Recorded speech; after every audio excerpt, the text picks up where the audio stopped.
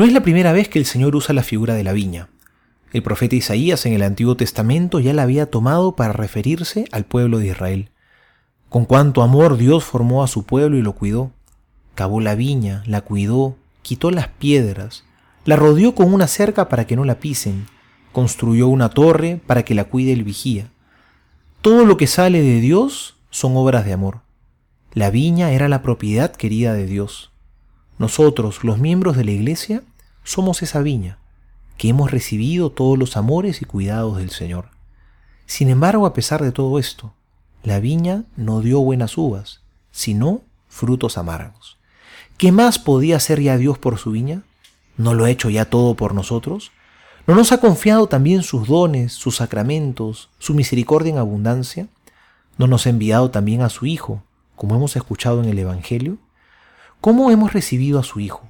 ¿Con amor, con gratitud? ¿O más bien a veces con indiferencia y con olvido? ¿Qué más podría hacer ya Dios por nosotros?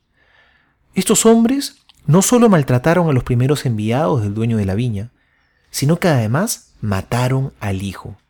En el fondo porque querían apoderarse de la viña. Y es que esa es la vieja tentación de siempre, la misma tentación de Adán hasta nuestros días, ser autónomos de Dios. No necesitamos de Dios, no necesitamos del dueño de la viña. Nosotros nos podemos organizar mejor, nosotros podemos solos, hacerlo a mi manera, a mis tiempos, según mis planes.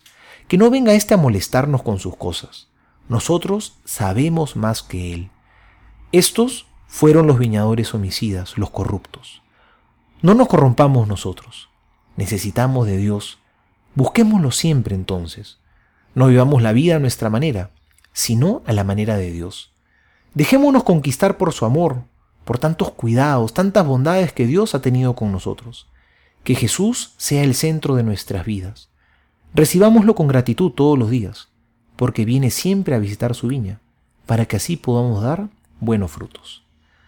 Soy el Padre Juan José Paniagua, y les doy a todos mi bendición en el nombre del Padre, y del Hijo, y del Espíritu Santo. Amén.